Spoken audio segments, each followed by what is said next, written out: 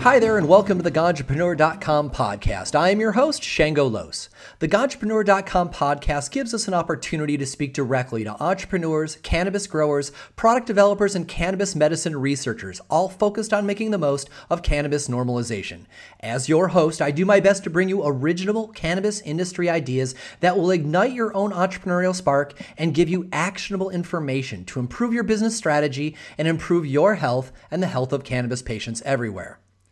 Today is part 2 of our 3-part series with Tad Hussey of Keep It Simple Organics. Founded by Tad's father, Leon Hussey, Keep It Simple is an edible nursery, production greenhouse, outdoor preschool, organic hydro shop, and feed store in Washington State. Tad is an educator and sought-after speaker on probiotic growing. During the first part of the series, we talked about wildcrafting probiotic nutrients for nutrient teas. This week, we're going to talk about building your soil from wildcrafted and alternatively sourced inputs to save you money on store-bought inputs. And our third visit with Tad in a couple weeks, we'll be talking about compost tea. Welcome back to the show, Tad. Thanks for having me back. Excited to be here. The response from your first visit was so strong, I knew I had to have you back and to talk more about ways to wildcraft to save money on store-bought nutrients. Before we get into the specifics of what inputs to use for building soil, let's set up a framework of what building soil means. Many new growers just grab a bag of potting soil and go for it. Why is knowing how to build a soil from scratch important?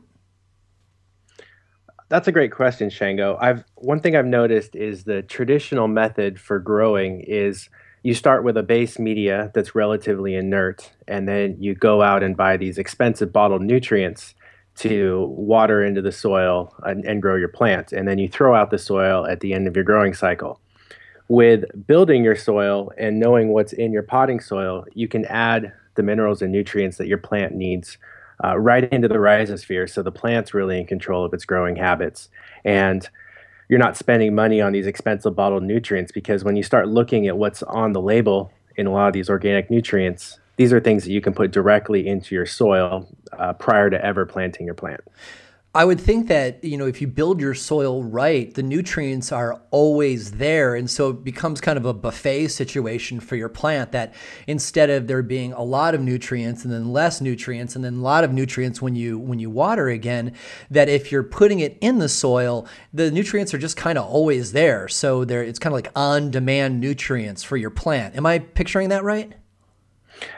Yes, exactly. And it takes time for these nutrients to become plant available, because when you add organic bottled nutrients or you add amendments into your soil, they're not immediately available to the plant. You're not feeding the plant. You're actually feeding all these microbes in the soil that then help make these nutrients plant available. So by getting them into the soil early, letting the soil nutrient cycle and prep, and then planting your plant, you're just going to have a healthier, happier plant. It's going to be more disease resistant, and you're going to get a better overall yield.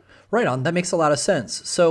So on the last time we talked to you, you talked a lot about nutrient teas and how to wildcraft, meaning grabbing plants from your yard or other places in the natural environment that we could make into teas to feed the soil. And now we're talking about, similarly, how to wildcraft or alternative sources for building that soil's environment for all the microbes.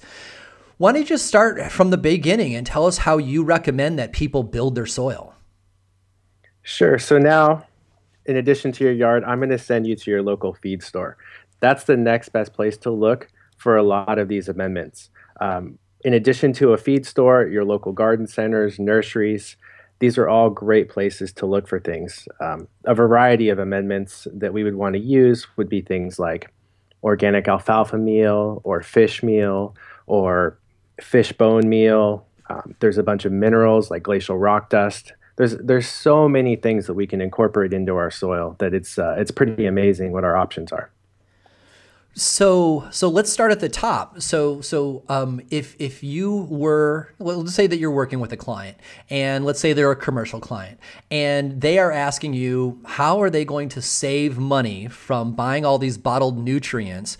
Well, where would you start with them? What would you tell them the first things to go to collect? I know that there may be more nutrients than we've got time for today, but kind of give us a rough guide walkthrough for folks, and then they can add or remove amendments as they want. Sure. So if you were, for example, growing outdoors, the first thing I would have you do is get your soil tested to see if that's something that we can use and amend appropriately. By getting a soil test with Logan Labs, they're probably my favorite soil testing lab. It's cost $25 for a standard soil test, and that will give us all the trace minerals that your plant needs as well. This is my initial starting point. Now, if we're talking about building soil from scratch, say a potting soil or indoor soil environment, in that case, what I like to do personally is I like to do a mix of about 50% peat, 33% aeration in the form of perlite or pumice, and then 17 to 20% is earthworm castings or compost. You can also use cocoa if you prefer instead of peat. Personally, I prefer peat for a variety of reasons. But if you do use cocoa, you'd want to incorporate a little bit more sulfur and calcium in the form of gypsum. When you were talking about, potentially using the soil from your own yard versus bag soil, you said for growing outdoors. Is there a good reason why you wouldn't use soil from your yard indoors? No, it's just in an outdoor environment. To me, it makes sense to utilize the existing soil. For an indoor growing environment, a lot of times we want to, I believe, really tailor the media for optimization. That being said, if you have wonderful soil in your garden, there's absolutely no reason you couldn't bring it inside and use it to grow your plants. Just keep in mind that you are potentially bringing in diseases or pests or pathogens. In my experience, I've found outdoors there's enough things in nature that will just take care of a lot of these problems. And sometimes when you bring that soil inside, you can potentially be exposing yourself to some of those issues. I understand. It's like you're potentially bringing in contaminants because you're bringing in wild soil, essentially. Sure, I don't want to say that it's not possible or even discourage people from doing it because I think that's a great, really affordable starting point for people in building soils. But just be aware in the back of your mind that that is a potential. So, we've got listeners in all parts of the country, and they all have got different soils. But are there certain things that are common when people get back their soil tests? Say, for example, Logan Labs or somewhere else, or is there as much variety in tests as there are regions in the country? Yeah, soil can vary so much based on your region, and if your soil is very high in calcium, you'll actually have to do a slightly different test with Logan Labs. But that's something that you would probably want to contact them directly on. Here in Washington State, we can just go with the standard soil test to get those results. So after you get the soil test, do you do like a little consultation with Logan to have them help you read it, and then you're going to figure out what you would want to amend into your soil to bring it to where you want to grow. Am I following you? Sure. In my experience, they'll make recommendations a lot of times, or you can pay for that recommendation. I'd say about 75-80% of those recommendations are pretty good. I like to make slightly different amendments for cannabis than I would for a traditional farm crop, which is what they're recommending towards, or a garden. But it would at least tell you if you have any major excesses or deficiencies. Right on, right on. Well, I know a lot of people are really excited to hear your specific recipe, and I know you've got it from a really profound source, but we do need to take a short break first. When we get back, we will go through your recipe. You are listening to the Godtrepreneur.com podcast.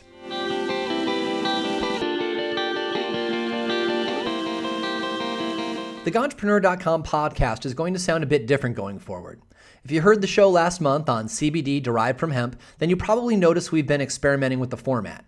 We got really good feedback on that episode, so we've adopted those changes permanently, starting with this episode. That means the show is going to be a bit less produced and whiz-bang, and a bit more down-to-earth and pleasant on the ears. We also didn't used to control the commercial content, and we, and many of you, thought it sounded a bit out of sync with the rest of the vibe of the show. Going forward during the commercial breaks, we're going to bring you companies that we believe in. We're going to tell you about them, tell you how to get in contact with them, and then we'll get back to the show. Pretty simple, really. We got to thinking about why we do this and then how on the internet we can be whatever we want to be. So we decided to strip off all the monster truck rally production and are just planning on hanging out with you. This change also means that we are booking our own commercials now. So if you want to reach out and connect with our audience in the most personal way that we can offer, drop us an email at grow@godtrepreneur.com and we can talk about you becoming a commercial sponsor of the podcast. It's our hope and intention that these changes will make the podcast an even more pleasant listening experience. So thanks for listening and being part of the Godtrepreneur family. Now back to the show.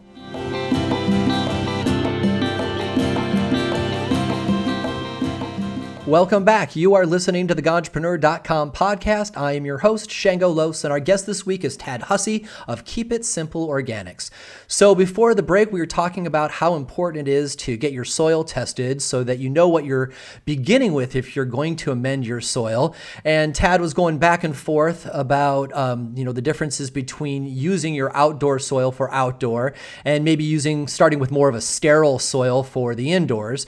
But Tad, now we want to hear your specific recipe, because I've heard from a lot of people that this is a really solid recipe and it's the one that you give to your clients. So let me just hand you the mic and let you go through your recipe.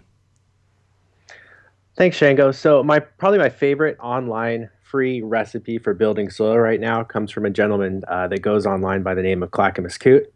He's a good friend of ours and was instrumental in helping me when I first was building our soil recipe prior to doing any of the lab testing and subsequent work that we've done over the last 10 years.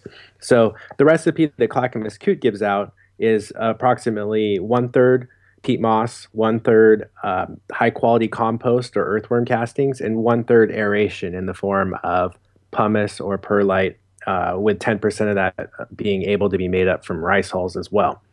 And then to that, he adds a 1/2 cup per cubic foot of neem cake or karanja cake, kelp meal, and crab and crustacean meal. In addition to that, you're adding 4 cups per cubic foot of the following mineral mix, which is 1 cup glacial rock dust, 1 cup gypsum, 1 cup oyster shell or egg lime, and 1 cup of basalt.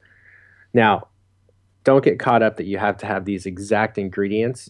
It's really best to source what you can locally, not just from an environmental perspective, but also as a cost savings with the freight of moving these minerals around the country. So if you're able to source a particular mineral locally, there's a very good chance we could substitute it for something in this recipe. So where do people pick up these inputs? I'm sure that some of the longtime growers know, I know exactly where to get that, but a lot of our folks may not. So is this all going to be at the feed store? Some of it's going to be at the feed store, some of it may be at your local garden center, and some things you may unfortunately have to find online. Neem cake and karanja cake is one that's a little bit tougher to find locally, depending on where you live in the country.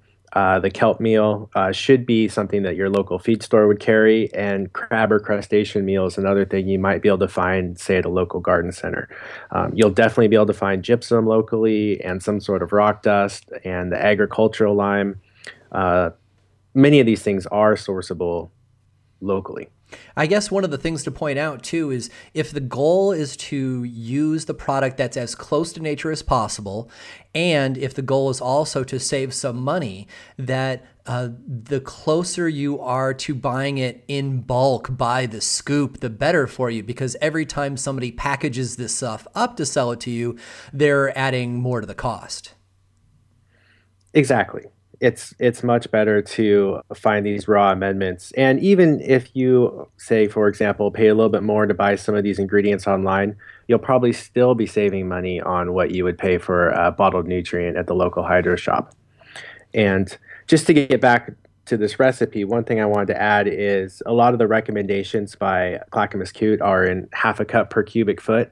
This is a pretty safe recommendation for people in terms of wanting to add different amendments of other types to their mix. So assuming you wanted to add a little bit of, organic fish meal or fish bone meal or alfalfa, these things at a 1/2 cup per cubic foot are probably okay. Just keep in mind of your NPK values that as you add these things to make sure you're not getting an overabundance of any particular macro or micronutrient. And, I was just thinking about that. We've probably got a lot of listeners who are going to be very specific about measuring this stuff out. And then you've got other people like me who are a little more iron chefing it in the kitchen. Just these are general numbers. So I'm getting the idea that so long as you don't stray too far, this is kind of a hard thing to screw up. Exactly. We've definitely tested and pushed the upper limit of this with our soil mix. I mean, I'm putting in almost 100 pounds of nutrients per yard of soil into our soil mix, and we have to let it heat and cool as it nutrient cycles for at least 2 weeks prior to planting in it. But then we're able to make it through an entire growing cycle without having to add any other inputs besides water.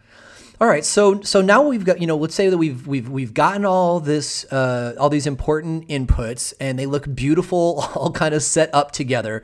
How does one go about actually mixing them? And I'd actually ask for two answers.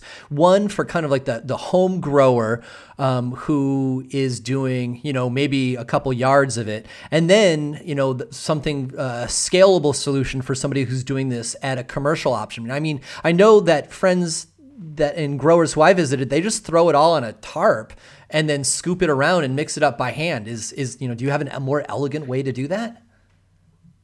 Well, this is probably the toughest part of building your own soil, to be honest. It is some labor, and I highly recommend wearing a dust mask or a respirator when you do mix these ingredients. A tarp is probably one of the simplest and easiest ways to do this. I personally don't like using a concrete mixer because I find it is really messy. In general, the other option is if you have a small tractor, you can scoop the ingredients and move it around that way on asphalt or concrete. But mixing soil is tough work, which is why we typically recommend reusing the soil. So once you've mixed the soil once, you're not doing this over and over again. That mixing or reusing the soil is a good point. I know a lot of growers, they use all brand new soil every time that they do a grow. And from hearing you speak, I've heard you talk about, reusing the soil. Why don't you talk a little bit about the benefits to amending your own soil and its reusability and what amendments you may need to add a second time? Yeah, there are so many benefits to reusing your soil. One, if you are in a garage or in a large scale facility, your biggest time and cost and expense is moving soil in and out of the facility and disposing of that soil. Not only that, but if you're using chemical nutrients and you're disposing of this soil, you're potentially leaching nitrates and phosphates into our groundwater and contaminating our environment and groundwater systems. So there's a ton of benefits there. In addition to that, our goal as we make this soil is to work towards having living soil. So we're building and mimicking nature here as we go over time. Many of these minerals that we're adding in that recipe are not even plant available that first cycle. So the idea is that these nutrients will be released and these minerals over time. So what we've done with our soil mix is we've actually tested it up to 4 years out at 4 cycles a year. And the production actually improves after that first cycle as the microbes establish more and more soil structure. Wow. So the goal is towards building towards this soil structure in your garden indoors. That's the antithesis of what I hear more often for folks, which is, well, they want to make sure that they're giving their plants the most to thrive on, and so they'll either buy a pre-done soil or they'll build a soil new each time. But actually, what you're saying is that some of the stuff isn't even available the first time around, so it might actually be better your third cycle, your fourth cycle. How long do you need to let the soil rest between growing cycles? That's going to be entirely dependent on how many nutrients you're adding per growing cycle. So, for example, with our soil, what we do in a raised bed, an indoor raised bed, is sort of our idea of an optimal environment because we're giving each plant more access to soil and media. What we would do is literally harvest the plant at the end of the cycle and shake off whatever soil comes out with the roots and take that plant away and harvest it. Then what we do is we mix in a little bit of what we call our nutrient pack, but it's just a combination of organic minerals and nutrients similar to what we talked about in the Clackamas Coot recipe. You would mix that back into the soil, add a little bit of compost, and maybe a little bit of aeration if the soil needs more drainage. Because if you think about it, every time you harvest a plant, you're pulling out organic matter and you're pulling out nutrients. And because this isn't a closed loop, these are things that need to be replaced every cycle. But the cost to replace that and the amount that you're adding is so minimal compared to what you're putting in initially that you end up saving a ton of money. And you're really only disturbing those top 2, 3 inches of the soil, which are designed to be disturbed by nature in a natural system. So overall, you end up with a happier, healthier plant. And your time down, if you're amending at these lower rates, is really only 24 to 36 hours before you're bringing back in your next crop of vegetative plants into that flower room. How do you know? I mean, I know that you said that you use the Keep It Simple nutrient pack, but for folks who are going to do this themselves, how do they know what percentage of the original recipe they should add during the resting part of the cycle? You know, is it easy to say across the board, oh, just add 10% of each of the inputs and that should be good, or how should folks think about that? I would probably start, if it were me, adding back in a half a cup per cubic foot of all those main ingredients and maybe 2 cups per cubic foot of the mineral mix as an initial starting point. But it really depends on how large of a pot you're growing in and how large your plant goes to determine how much nutrients are actually being taken out of the soil. So here's where another soil test would give you a baseline for what you need to re-amend at. But you really just have to pay attention to how your crop finished and how that amendment that you made at the beginning of the next cycle affected that crop. And so over time, you kind of get a feel for the soil and learn how to work it to where you can manage your inputs appropriately. Right on. We're going to take another short break and be right back. You are listening to the Godtrepreneur.com podcast.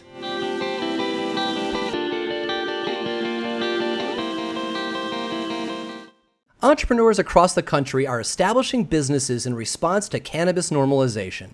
Once a state becomes legal for cannabis, they all go through similar growing pains. New business owners must develop a business plan, a brand, learn growing and processing techniques, and develop products from those new skills and get them to market. Most challenging, they must learn how to work creatively within the narrow bands of legality set by their state regulators. Each step in this process is filled with hidden delays and burn resources. The most common challenging belief I have seen from my own clients and other players in Washington, Colorado, and Oregon is that they think they can do it all themselves, or worse, that they have to do it all by themselves.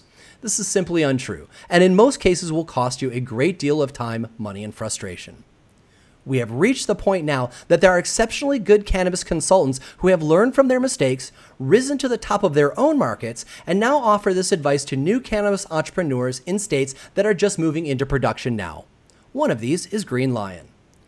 Green Lion was an early player in the Washington medical market. They grew up during times of confusing gray market regulations, balancing between honoring the Cole II memo and state cannabis laws while continually striving to push the market forward with groundbreaking growing, processing, and products. Green Lion was in the first round of licenses awarded by Washington State, and they began the difficult challenge of running tandem medical and state-licensed recreational operations while being a shining example of creating revenue and staying within the fine details of state law. Their extraction lab uses a variety of methods and has a reputation for producing exceptional oils and an employee training program taught by folks who are now industry leaders. Green Lion can help you attain your own cannabis sales goals. Their multifaceted team has the expertise you need, whether it be growing, extraction, product development, branding, or support working through your state's licensing process. Green Lion is also now acquiring established medical and recreational marijuana product lines to bring into the Green Lion family. If you have an established product and want to participate in the licensed cannabis market, Green Lion could be the place for you. They will fold your manufacturing team into their production and get your proven products into the hands of cannabis enthusiasts everywhere. Finally, do you enjoy fine cannabis oil? Green Lion presently provides recreational and medical products made with their premium oils throughout Washington State. Ask for Green Lion dab oil, CO2 oil and keef-infused pre-rolls, vape cartridges, and full plant extract topicals at your favorite retail location. Get your pen ready because here comes the contact information. If you want to achieve a positive cash flow in a shorter time, reach out to Green Lion. If you have a marijuana business that needs to find a licensed home to manufacturer, reach out to Green Lion. Drop a line to contact@greenlionindustries.com and let them know how you want to work together. And tell them Entrepreneur sent you too. That email address is contact@greenlionindustries.com. And now, back to the Entrepreneur.com podcast.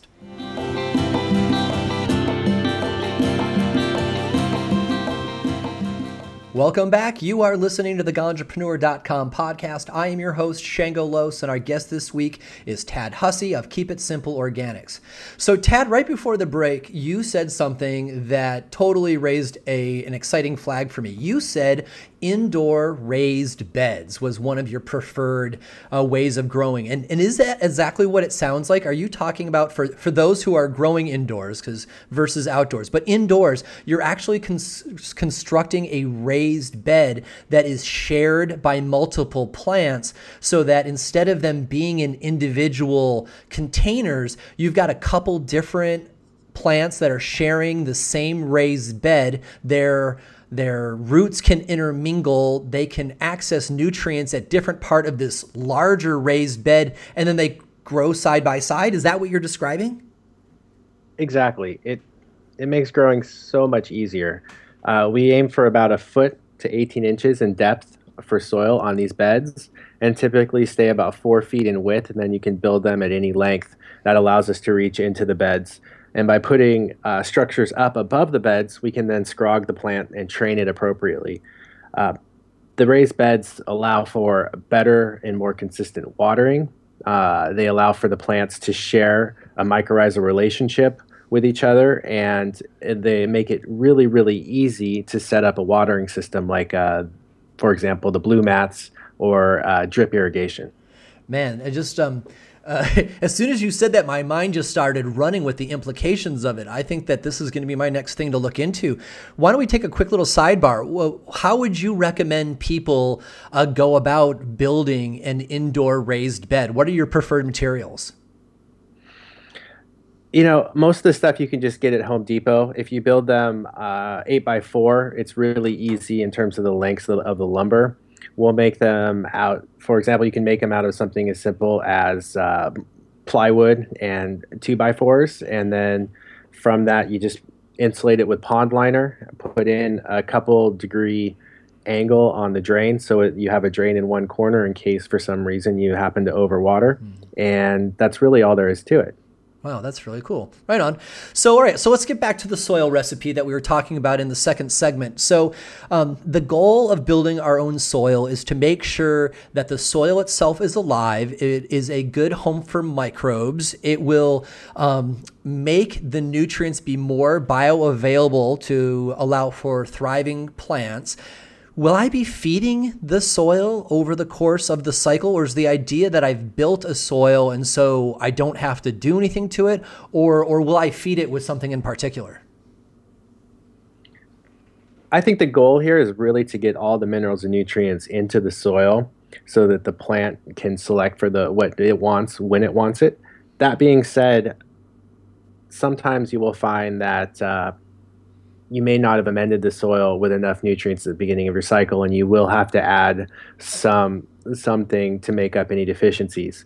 And sometimes it's as simple as top dressing with some earthworm castings if it just seems like there's a minor deficiency, or you can have on hand an organic bottled nutrient like a grow or a bloom formula just in case to help the plant finish its life cycle.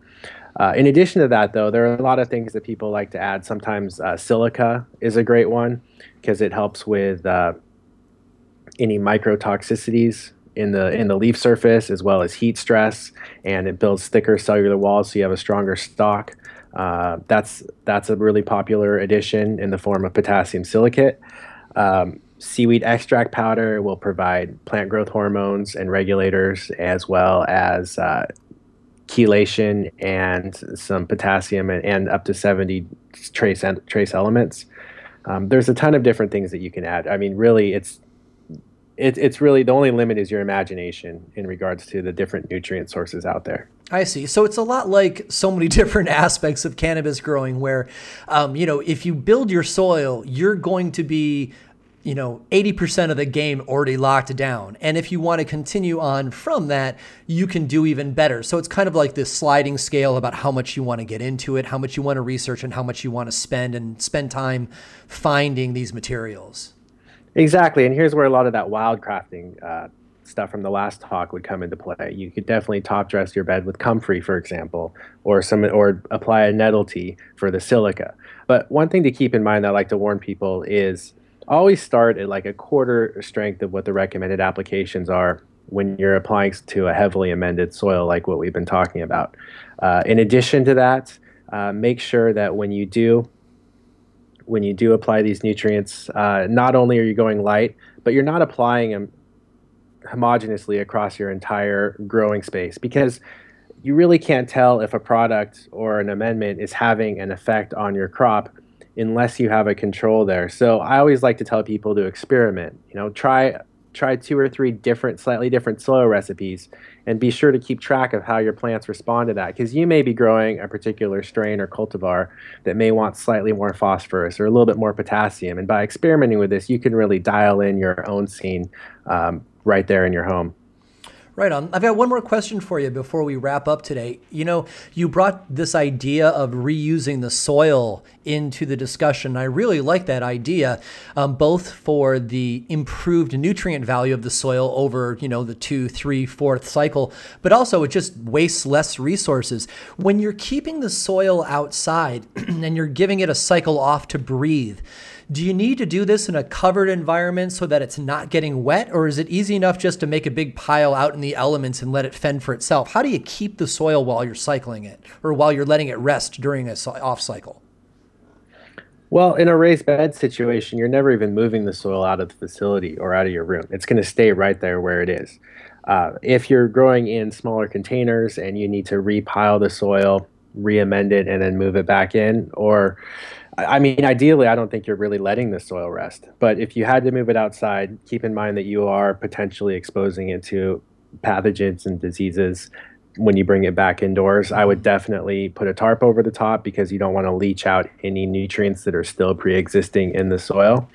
And getting back to this reuse concept, the one question I get asked the most is, how do you deal with pests? Like, for example, if you all of a sudden have to deal with spider mites or fungus gnats or root aphids, how do you reuse the soil in situations like this? And that would be an entirely new talk. But basically, I just want to say that I really firmly believe that there are organic solutions for all of these pests, and that you still can reuse the soil, because we have people locally here doing that using a combination of predatory insects and various organic IPM strategies. So just because you get a pest doesn't necessarily mean you still have to chuck out your soil and start over. Right on. That's a really, really good thing to point out. And if you're a listener and you think the idea of predatory insects is a good idea, feel free to go back to our podcast from about 6 weeks ago with Shane Young of Natural Enemies Biocontrol out of Portland. And he talks all about how to use beneficial insects. And it's a pretty good show. So Tad, thank you so much for joining us on the show again. Looking forward to having you back in a couple weeks to talk about compost teas. And for anybody who wants to hear more about Tad, you can go back to last month's episode where we talk about wildcrafting nutrient teas. And you can also view Tad's entire presentation at CannaCon Seattle from 2 months ago on the video section at Ganjpreneur.com. So Tad, thanks for being on the show, and we'll talk to you again in a couple of weeks. Sounds great. Thanks, Shango. You can find out more about Tad Hussey and Keep It Simple Organics on their website at kisorganics.com. You can also find some of the materials that Tad talks about sourcing on their website as well. You can find more episodes of the Ganjpreneur podcast in the podcast section at Ganjpreneur.com and in the Apple iTunes store. On the Ganjpreneur.com website, you will find the latest cannabis news, product reviews, and cannabis jobs updated daily, along with transcriptions of this podcast. You can also download the Ganjpreneur.com app in the iTunes store and Google Play. Do you have a company that wants to reach our national audience of cannabis enthusiasts? Email grow@ganjpreneur.com to find out how. Today's show was produced by Noel Abbott. I am your host, Shango Los.